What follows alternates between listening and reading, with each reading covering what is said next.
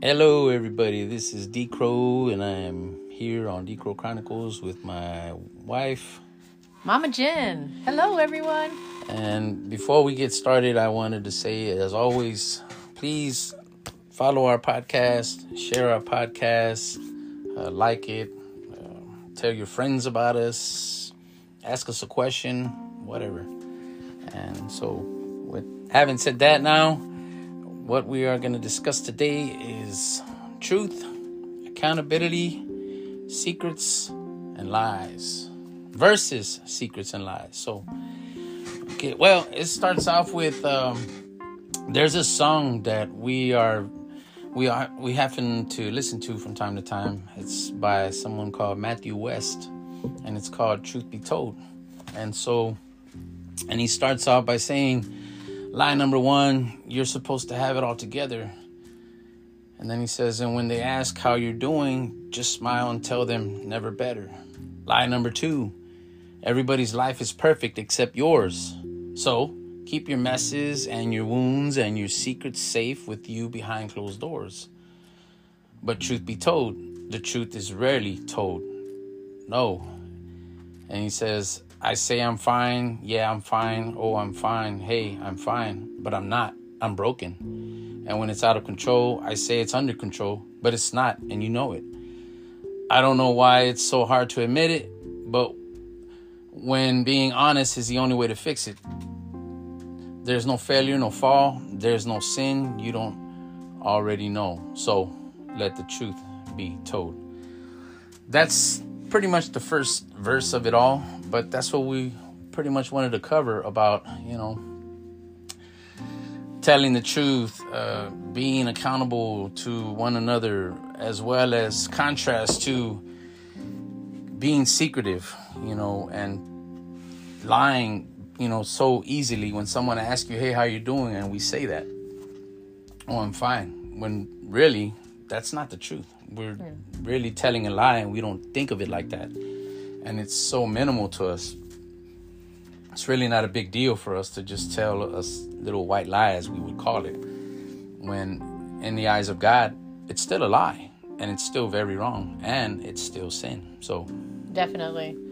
And I've seen it within our family, with ourselves. I've seen it at the college level, with students, and it just, or at jobs we've previously had or something, where we're so easily to say, no, I'm okay.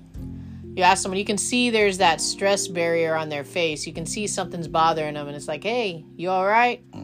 Yeah, I'm all right. I know in one class we did a video that my husband had come across of, I don't remember what the platform was called, but he was saying it's okay to say you're not okay. It is okay to say you're not okay, because we all are not okay at some point. We all struggle with something. Yes, there's no perfectness in any of us. Whether it's externally or internally, we all deal with something but the problem is that we're not very open about our struggles. Why? Because, we may think, well, what are these people going to think about me? Because of judgment, because, maybe you may feel like they're going to look at you like you're beneath me. You don't have it all together, so get away from me.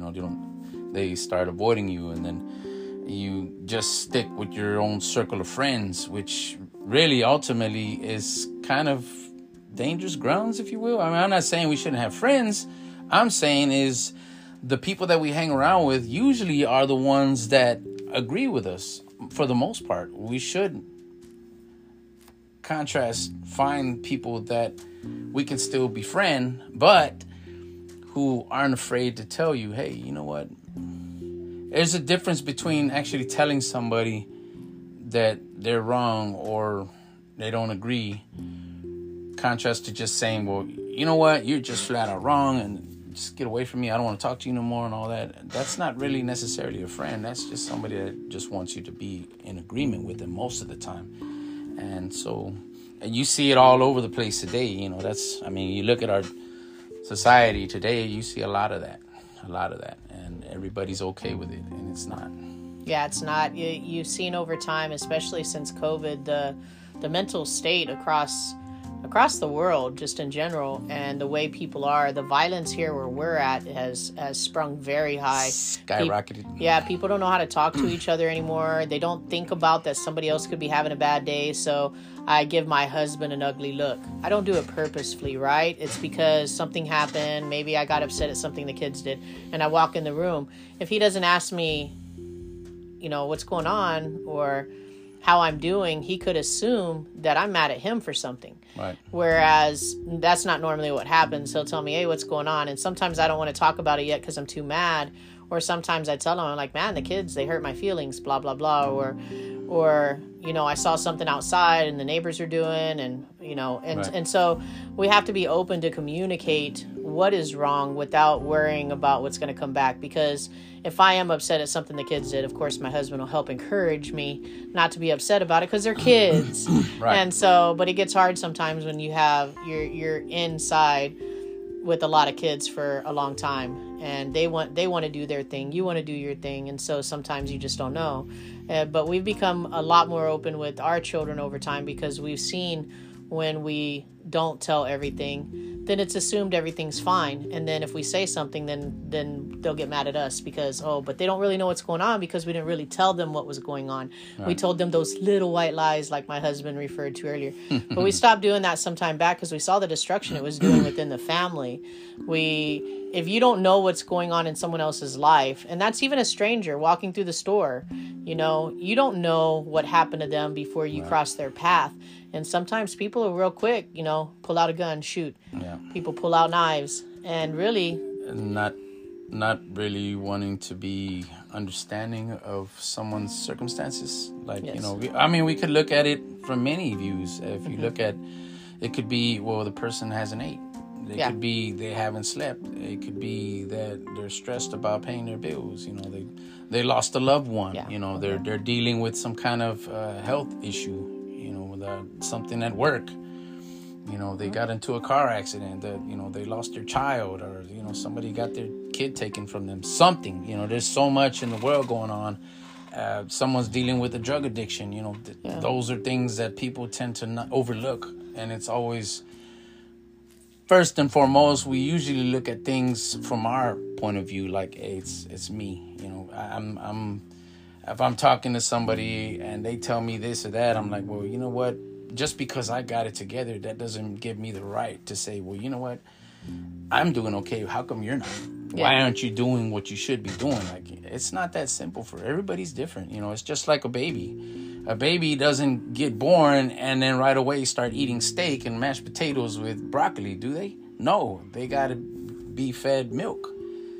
So it's a process. Everybody grows in different processes, as well as taking the time to consider that, that's still a person that's made in the image of God, and why am I treating them like I'm better than them? Like everything I got was something that I got on my own. Like God didn't give me the strength or the power or the wisdom to do the very things to get that I got in my life, so. Yeah, and one of the phrases I like to use sometimes with the kids, and it was funny from one of our kids' comments one time, but it's put yourself in their shoes. And I was saying that about somebody in our life, and then one of our kids was like, I don't think you'll fit in their shoes. Like, they didn't get it. Like, it's so literal. And I was like, no, I mean, just trying to understand. Try to put yourself in their position. Like, if you're against someone who or you hate somebody who's been into drugs, if you don't know anything about drugs and the control of drugs, if you don't have that understanding, then you're not going to understand. If somebody has lost a child, you're not going to understand unless you take time to research and see what that's like. Or people not having food. If you've had food your whole life and then all of a sudden you're starving, you're not going to understand what that feels like if you've never starved. Right. And so you just sometimes got to take time and compassion and really sit down and think, before I get mad at this person, before I'm bitter towards them, before I'm angry, what is it they're really going through? Maybe I should try harder to understand so I can help them better. Be a little bit more gracious and merciful. Yes. Because everybody, truth be told, wants grace. Everybody wants mercy, but nobody ever wants to give it. Yeah. Why? Because we're so me-centered. You know, it's all about me, and forget everybody else. You know, we have this mindset that I'm God and everybody here is meant to serve me. No, that's not the case. We're made in the image of God to help other people to look towards God in Christ. So that's what's first and foremost important, you know. So, and with that, I have to say there's a verse in 1 Timothy chapter 1, verse 15 to 17. I'm just going to say this. This is NIV, by the way, guys. It says, "Here is a trustworthy saying that deserves full acceptance. Christ Jesus came into the world to save sinners, of whom I am the worst," Paul says. Verse 16, "But for that very reason, I was shown mercy, so that in me, the worst of sinners, Christ Jesus might display his immense patience as an example for those who would believe in him and receive eternal life." Verse 17, "Now to the King, eternal, immortal, invisible, the only God, be honor and glory forever and ever.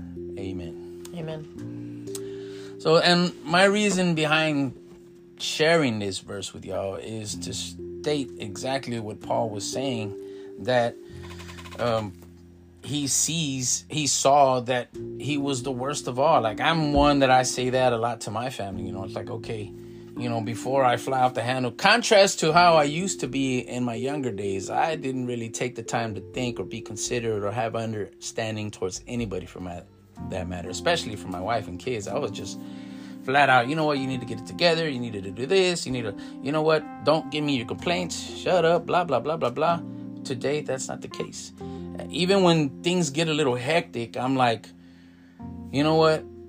Rather than just telling you what's what, I just, you know what, let me open the Bible and read something to you, which is something I did yesterday, I might add. Something came up, and I asked a question to one of our children if they were doing okay, and they pretty much said the same thing, that little white lie, like, oh, I'm all right, I'm fine. But then they came out and told me, and I was like, okay.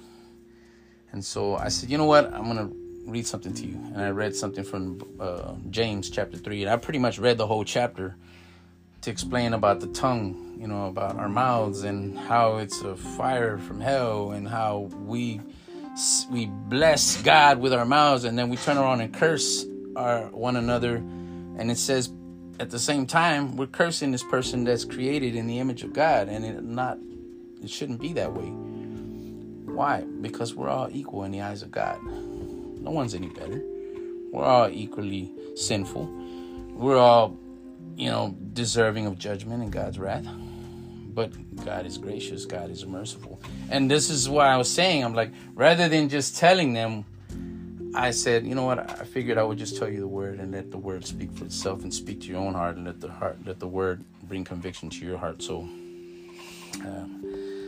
there's that. You know, I just wanted to share that. So, well, truth be told, when you have 19 children, life can get very difficult and hard. And even though we're the same parents for all 19, all of our children have their own neat personalities. And sometimes personalities clash with each other. And so we try to teach them to be truthful, especially if they're struggling. Because if they're truthful in the beginning when they're struggling, we may have a better chance to help them than if they've kept it hidden for so long that there's nothing we can do to assist them. Right. And so sometimes it may be, I know a lot of the kids have told me, well, I was too ashamed.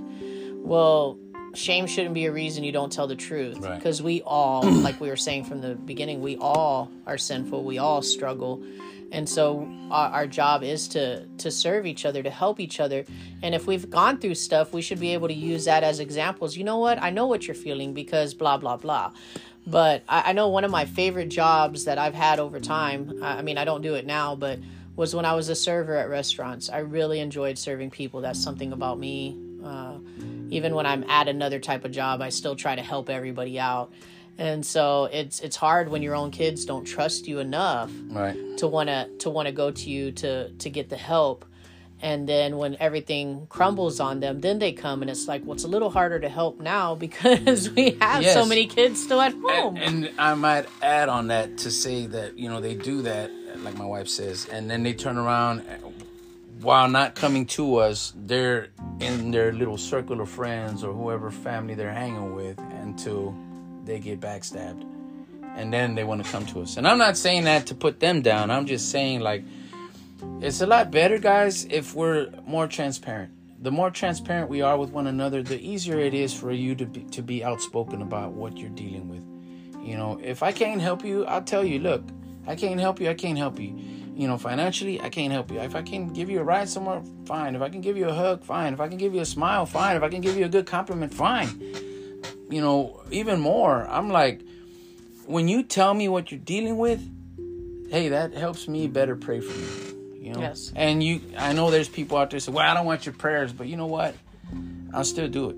You know, I still do it, whether you say you don't want me to pray or not, because of, truth be told, like we started off, God is sovereign and he rules and reigns over everything, and all good things come from him anyways. James 1:17 says it. So, and with that, again, I want to say another word from the Bible, and this is also NIV. In Hebrews chapter 4, verse 12 says, for the word of God is alive and active, sharper than any double-edged sword. It penetrates even to dividing soul and spirit, joints and marrow.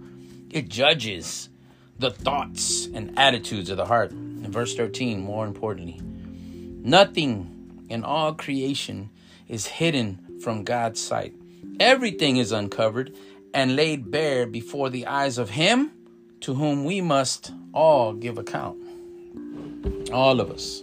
So that's why I started off earlier by saying, when I mentioned the words earlier in scripture, that, you know, I'm going to tell you something. Yes, I can give you my own words of encouragement, but if I'm going to speak to your heart more specifically, I'm going to let the word of God do that by telling you God's word. Just like he says here, what it does, it speaks, it judges the thoughts and attitudes of our hearts.